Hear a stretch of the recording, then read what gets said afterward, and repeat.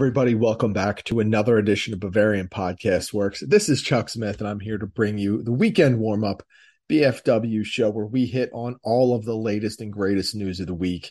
As always with Bayern Munich, there is a ton to talk about, not the least of which is the excellent form that the squad has shown over its past two games.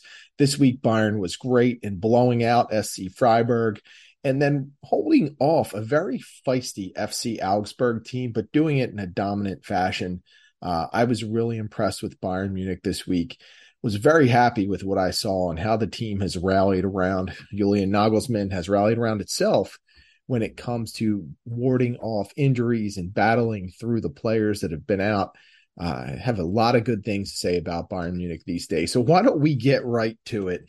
I'm not going to lament that Phillies game from Thursday where they let San Diego tie up the series. Of course, my inner Philly fan is really brooding from the inside. It's hurting, but I will battle through that and look forward to Friday night's playoff game, which will be in Philadelphia and hopefully yield a better result for my Phillies. But that's beside the point. Let's get right down to it. First thing I learned this week is that Bayern Munich really might be turning the corner under Julian Nagelsmann for this season. And I want to be very clear about this. I think Bayern is a favorite for the Champions League. I think that Bayern Munich is one of the best teams left in the Champions League competition. They're one of the top 3 or 4, I would say. I don't have the expectation this season that they will win the Champions League.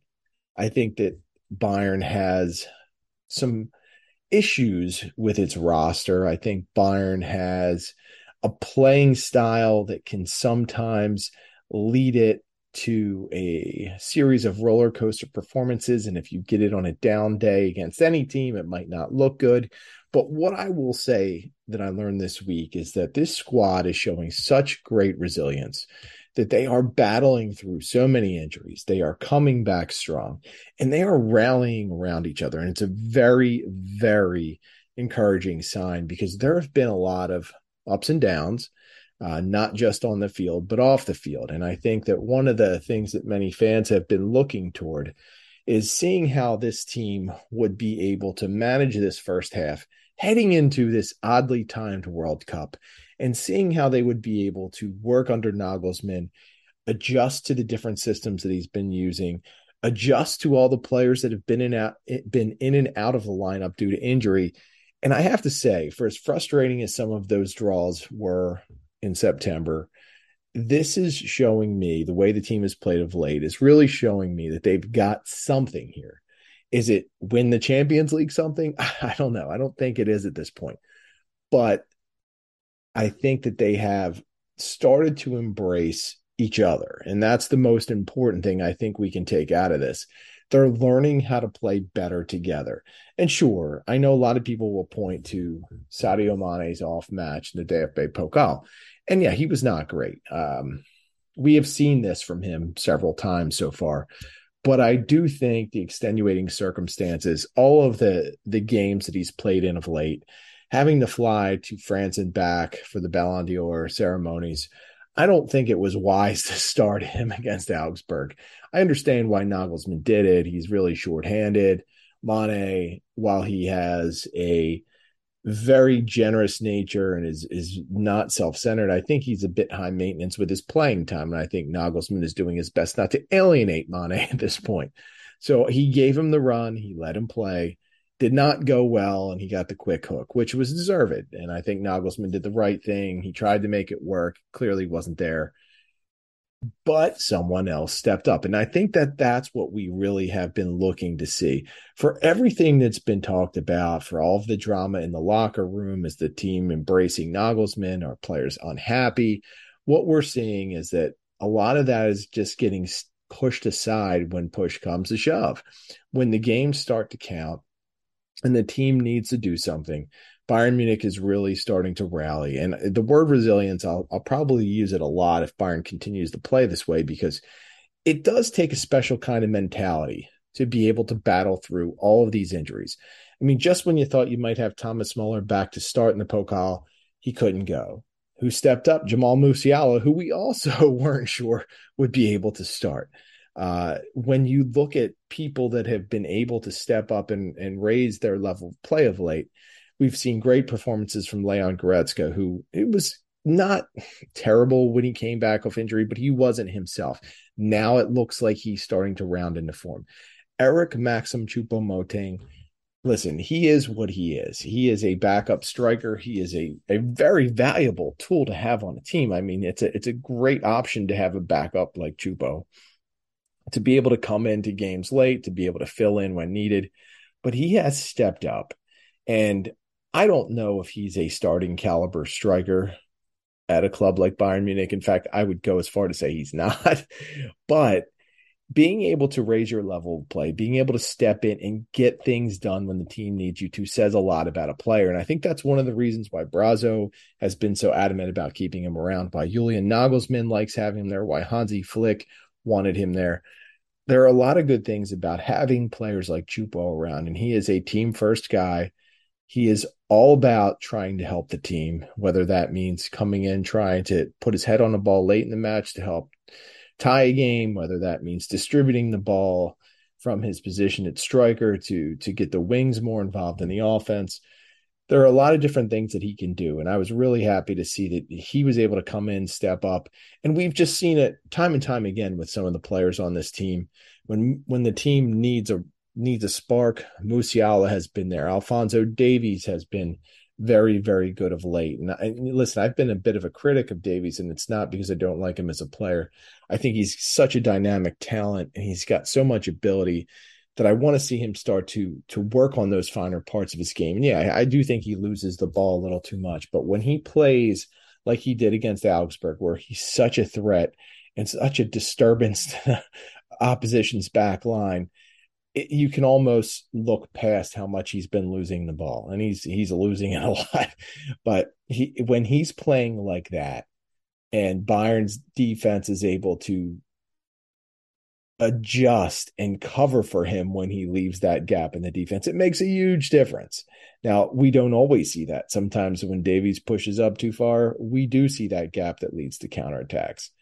But right now, Davies seems to be picking and choosing his spots much more wisely. We've gotten a great season out of Benjamin Pavard. Joshua Kimmich has been very, very good. And the attackers have been a carousel of who's hot and who's not. But in the end, someone is always hot. So it's just a matter of Nagelsmann pushing the right buttons on the right day. But resilience, this team is showing it. They're battling through everything. This is not going to be an easy season, not just because of the opposition, not just because of who they might get matched up in the Champions League, but having to battle with the World Cup being there, having so many players on World Cup rosters. It's going to be very, very difficult for teams to stay healthy, teams to stay in form, and just to stay sharp. So Bayern is really rallying around each other. They're doing well. And hey, I'm happy. I think that they have turned a corner. I think that they're really starting to pick up their play. And sure, there are going to be small games, but they are looking much better. They are playing much more sharp, much more confident. And I really like what I'm seeing. The second thing we learned this week is that Liverpool and Chelsea are both hot in pursuit of rumored Bayern Munich transfer target Konrad Laimer, the RB Leipzig midfielder. Now, we have talked about Laimer quite a bit, and I don't see the need for him on this roster. I really, really don't. And we'll talk. One of the reasons that I don't see that we'll talk about in just a bit, but Laimer is very good at what he does. He is a ball winner. He is not quite an offensive-minded midfielder. I would say he's more on the defensive aspect of things, which would be very good at Bayern Munich, because we've seen that when Marcel Sabitzer has sacrificed his offense to take a more defensive role, how well that has worked.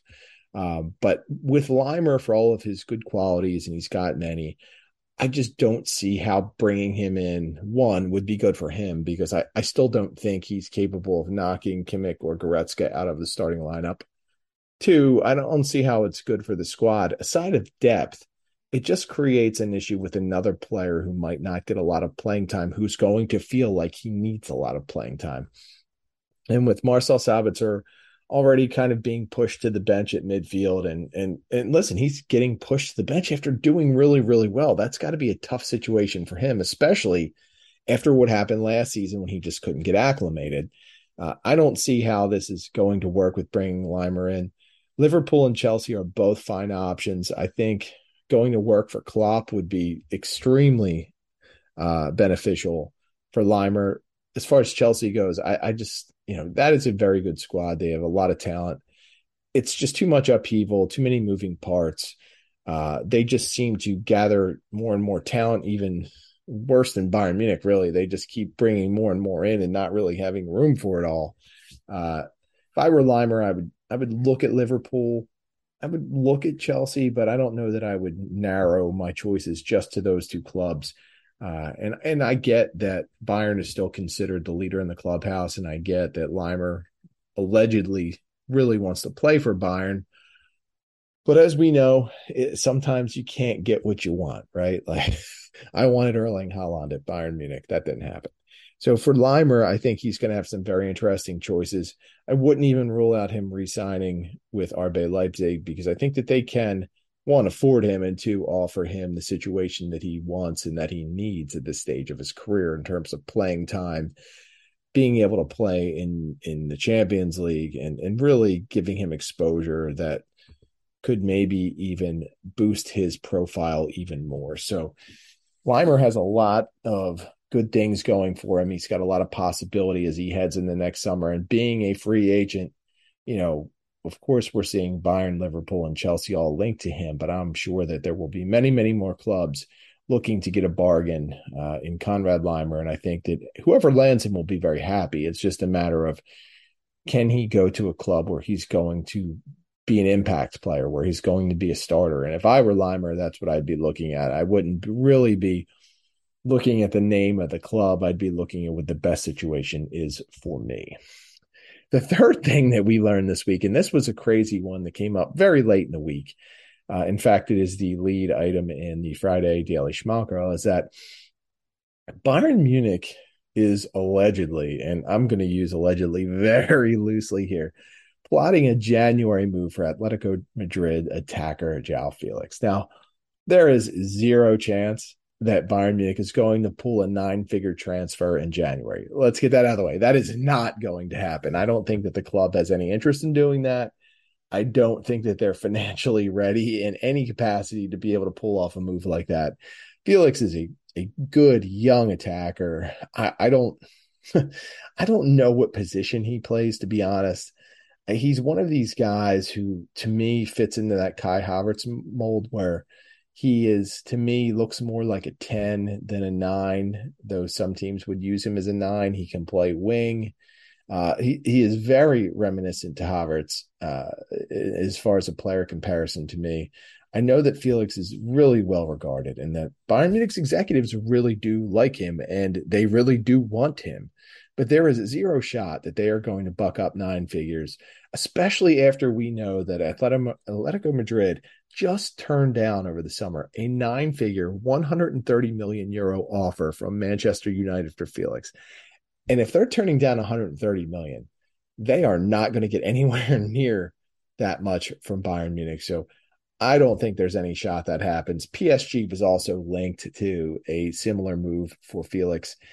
That could happen only because they have just money coming out every pocket, every couch cushion, in between the seat of the car and the console, everywhere. It is everywhere for PSG. So if they wanted him and Atletico Madrid was willing to sell him this January, yeah, that could happen. But I don't see Bayern Munich being a player here. I do think at some point Bayern will start to get serious about a pursuit of João Felix. I just don't think it's going to be anytime soon. Now, if Nagelsmann were to keep this 4-2-2 system, Felix would be a player that could conceivably be a great fit because he is able to move around and be fluid and play different positions. I just don't think it's happening in January. If Bayern does opt to pursue Felix, it'll probably be in a couple of years, but I don't know that they will ever be in a position financially to pay the kind of money that it might require to get him. So João Felix, I think it's a pipe dream. I don't think there's any chance that Bayern Munich will get him, but we'll see what happens. I don't think he personally, I don't think he's going anywhere. I think he'll be with Atletico Madrid for quite a while. Even if he is in the doghouse right now, I don't think it's a big deal. It's something that a lot of young players go through, and I think that he will absolutely turn things around and probably make his profile even a little higher than it is right now, and make himself a little bit more popular in the transfer market in doing so as well.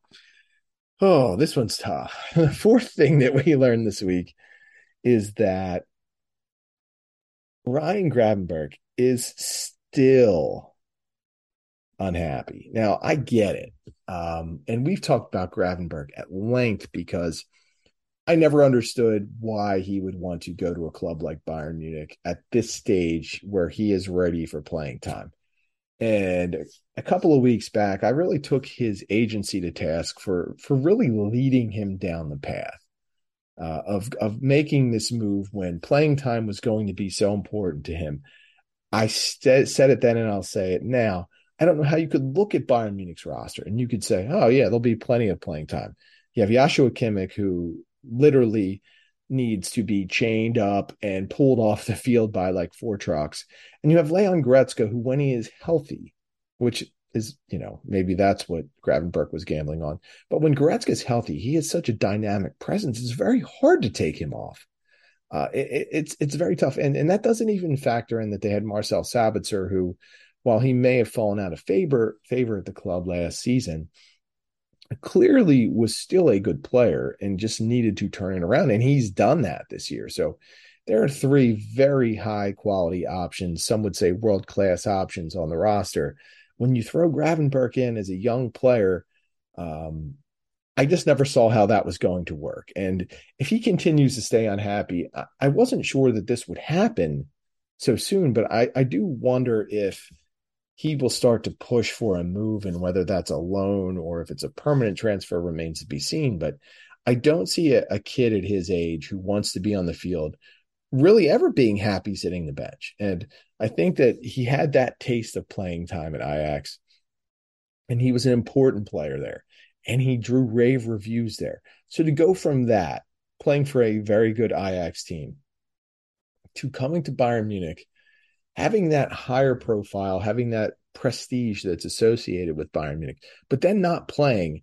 I mean, I don't care how nice the red jerseys are, how nice the facilities are, how well you're treated and all of that. If you really want to be out there and you really want to play and you can't get on the field, it's a problem. And I don't know that, given the ages of Kimmich and Goretzka, that Gravenberg's going to be a serious option anytime soon. I just don't think it's possible. Barring any type of major injury, I still can't figure out what his agency was thinking. I can't figure out what his advisors, whether it was his family or his agency, whoever, like everyone that was guiding him down this path, did no one stop him and say, well, they do have Joshua Kimmich, they have Leon Goretzka, they even have Marcel Sabitzer. Do you really think that you're going to be able to break into the lineup there? Now, if you say that to an athlete, they all think they're the greatest thing ever for the most part. I don't want to speak in too many generalities, but they do have pretty big egos, right? They almost need them to be able to function at a world-class level. So if you say that to Gravenberg, he's probably going to say, well, that's not a problem. I can go in, do what I do, and win field time with my performance. The problem is, even if Gravenberg is good in training, he's got to be great, because of not only the level and the standard that has been established by players like Kimmich, Goretzka, and Sabitzer. You have to not just be as good as them, but you have to actually win the position from them. You can't just be at their level. You have to be better to usurp a position. And while Gravenberg may one day get there, I don't think it's going to happen anytime soon. And I'm very interested to see what happens with him and how he handles it the rest of the season, and also how the club handles it. The one thing that I would say is that when Brazzo is breaking out his infamous PowerPoints and he's selling these younger players on the club, part of me, if I was a younger player at this stage, and I've seen some of the things that have happened with young players who have signed deals under Brazzo to Bayern Munich, I would really start to wonder, is he selling me the club, or am I just being used to be an asset? Am I someone who's going to go to the club, probably not play a lot and then turn around and sold a season or two later, because we've seen it with Omar Richards, we've seen it with Mikel Cuisance, we've seen it with many, many other players, where they come in, they can't get the playing time they want. It's almost like the Abe Simpson meme where you go in the door and then out, following the cycle there. But I do wonder what Brazo's selling these players and how they're buying it. We all know that's become internet lore that Brazo has these magical PowerPoints that allow him to close deals, and it's working, right? Like, he's getting a lot of different players, he's getting a lot of the targets that they want. But at some point, I think you have to look at him as well and say, is he doing what's best for the player? Now, I know that that's not his job. I know his job is to do what's best for the club. And in some cases, as we found out, I guess it was last spring, Bayern Munich is going to look to invest in young players and have them kind of do some development and then turn around and sell them off, 2 or 3 years later. They are allegedly going to turn into a selling club, something that many people are in denial about, that many people thought would never happen, but it looks like that they may go down that road with younger players. So while I get it, and I know it's part of the game, if I was a younger player and I got this great PowerPoint deck from Brazo, I would probably be a little bit skeptical, because there's enough evidence, I think, floating around now that it's not always going to be what's best for you. And it's always going to sound good. It's always going to be great from a Bayern Munich perspective. And hell, the pay is always going to be great, let's be honest. And for a lot of players, that's the most important thing, is the pay. Regardless, I would still be a little bit skeptical of things, especially if you're in that age where you're 18 to 21 or 22. It's very difficult to break into that Bayern Munich lineup. And I think that if you're the type of player that is only happy when you're playing, if you're the type of player that's only happy when you're out on the pitch, and that's the only thing that makes you happy, it's the only way that you find fun in the game, then, making that move to Bayern Munich might not necessarily be for you. And maybe that's what Ryan Gravenberch is finding out right now. The fifth and final thing that we learned this week, and this was kind of crazy to me, because I didn't think, of all things, it would be a holdup in a deal for Erling Haaland. It turns out that maybe the biggest holdup for inking Haaland was the fact that Bayern Munich would not agree to a release clause. Now, in recent weeks, we've seen that Haaland has been linked already to Real Madrid, that the rumor is that he is able to a release clause would be able to be triggered in his contract in the summer of 2024 for 150 million euro for any non-Premier League team, which is a very interesting clause, but I get why Manchester United would do that. I thought it was very interesting that when we saw the report come out this week, that Bayern Munich, when they were having their talks, the infamous visit for Haaland to go to Brazo's house and have that personal meeting. And of course, there were other conversations that surely occurred in terms of seeing what the possibilities were for a deal. We know that there were probably multiple sessions of talks, probably nothing as extensive as what Man City and Haaland's camp did. But either way, one of the things that was a holdup was that Bayern Munich would not agree to a release clause. It was very interesting to me, because I totally understand that Bayern Munich would want to, if they were making that kind of investment in the player, protect that investment and not just be able to allow a club like Barcelona or Real Madrid or PSG or whoever, or Man City, to come swoop in a couple of years later, drop down 150 million and take the player who will likely be the best striker on the planet at that time off your hands. I mean, if you go out and you want to invest the money in Erling Haaland the last summer, you want him for whatever the length of his contract is, that's how long you want. So I do understand it, but for me, as much as I wanted Haaland here, I would have taken the gamble, because I think he's just that good. and he's worth it. I think that if you could get Haaland for 2 or 3 seasons, uh, with the way Bayern Munich is structured at every other position, how strong they are defensively, the outside backs that they have, the midfielders that they have, the wings that they have. Imagine Haaland when he gets, I don't know, another year of seasoning under his belt, playing with the speed Bayern has at wing, with the distribution that he would get from players like Kimmich and Goretzka, how much he would benefit from a player like Davies breaking down the left side of a defense and having that freedom to make those hard runs forward and not have to worry that, you know, his ability to cover so much ground on the field and create havoc and just basically go everywhere offensively would somehow leave the defense prone, like we saw happen a few times at Borussia Dortmund when he was there. Haaland is just that good. So I don't know. I think about what he would be like at Bayern Munich. I think about just how different this season would be. But I do understand and I do get it that Man City was just not willing to give him that release clause. They're paying him a whole hell of a lot of money. And I'm sure that Bayern Munich could not match that either. But it was interesting nonetheless to see that the release clause was at least part of the reason that Erling Haaland did not ink a deal with Bayern Munich. But as we all know, I'm sure it was more about that money he was getting than the money that some clubs going to have to pay for him in a couple of years to trigger that release clause. So that'll wrap up the footballing portion of this podcast. I do want to hit on a couple of quick shows.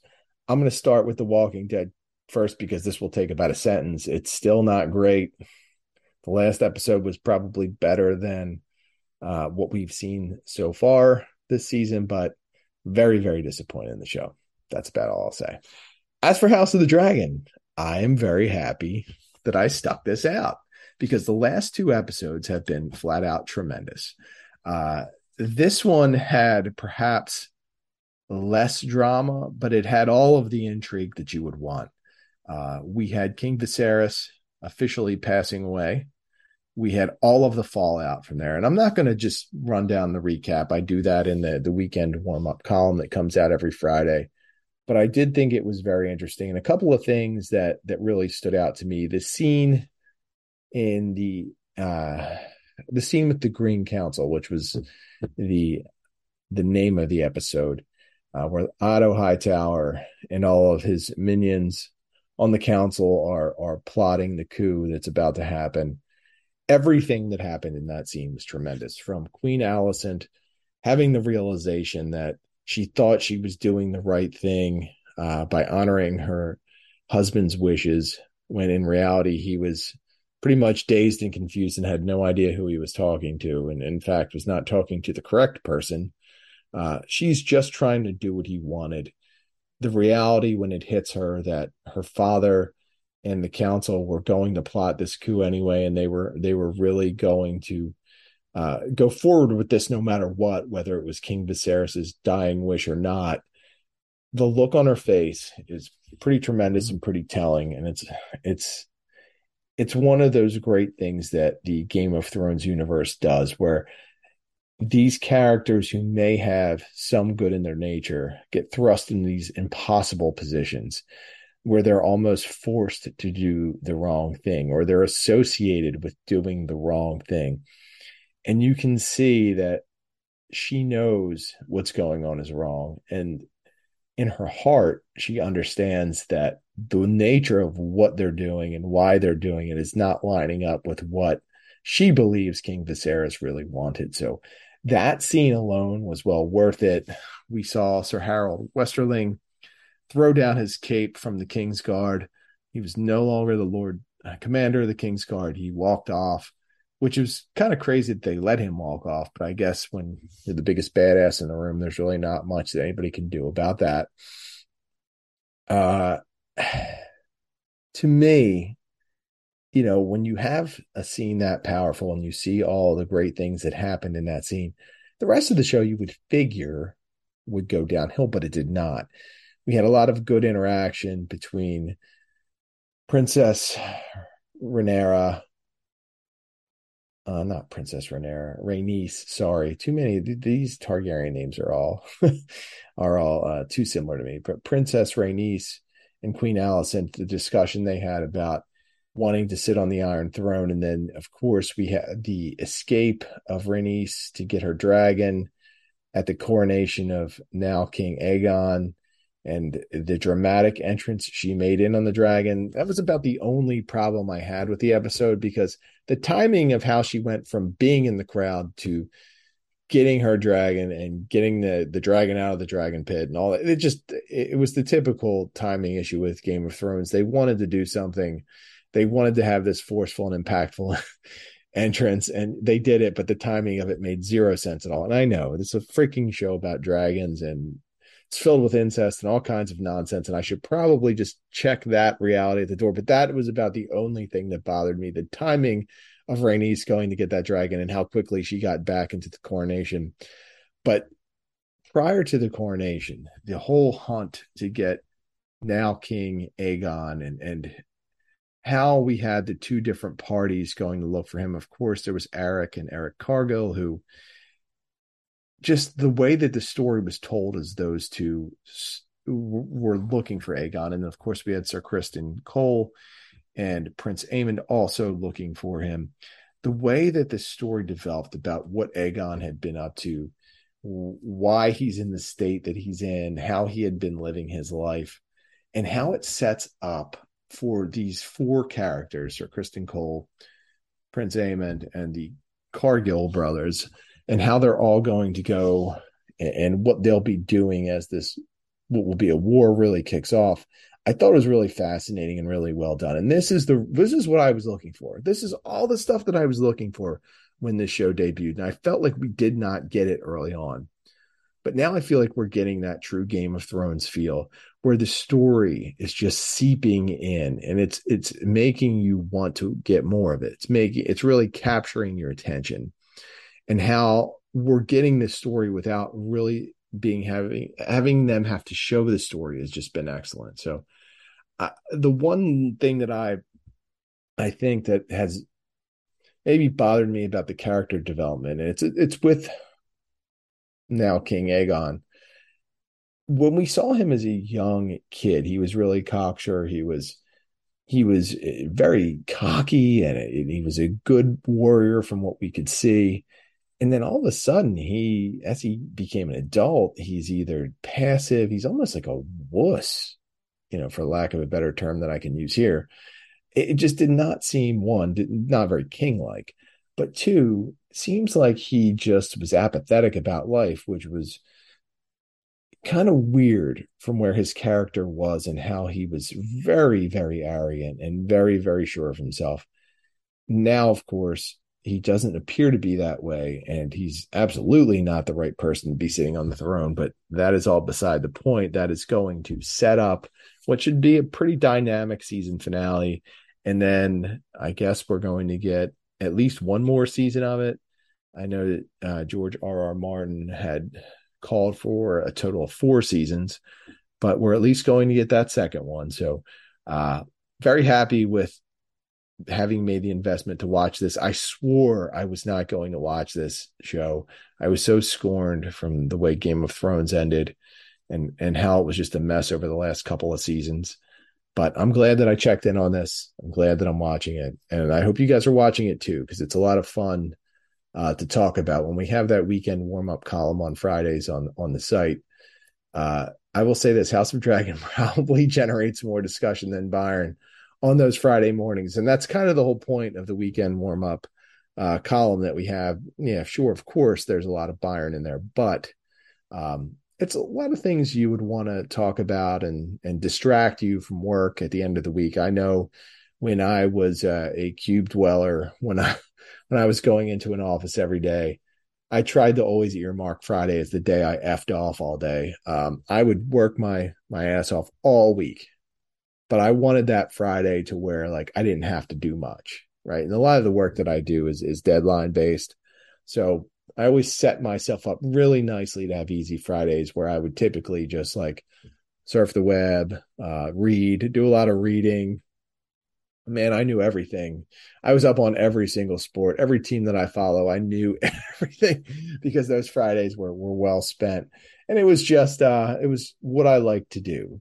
So I'm hoping that for some of you, the weekend warm up, this podcast and the column that we run provides that little bit of relief on a Friday to where you don't have to think about work. You don't have to think about all those stresses of life. You just get to unwind and talk about things that help you get through the day. And that's in the end what it's all about.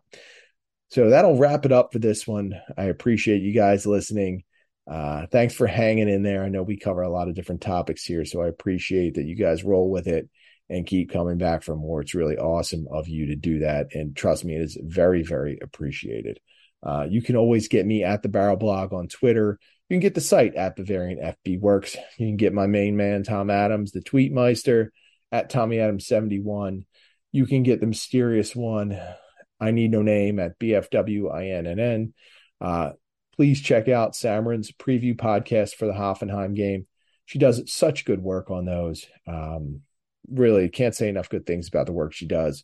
You also might want to check out I Need No Name's post-game show from the DFB Pokal. There's a lot of content going on right now at BFW, not just in terms of our posts, but also with the podcast. Things are really active. So stay up on everything Bayern Munich and German with Germany, the Germany national team.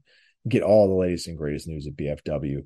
Thanks again for listening. Have a couple of beers on me, and we will see you next time.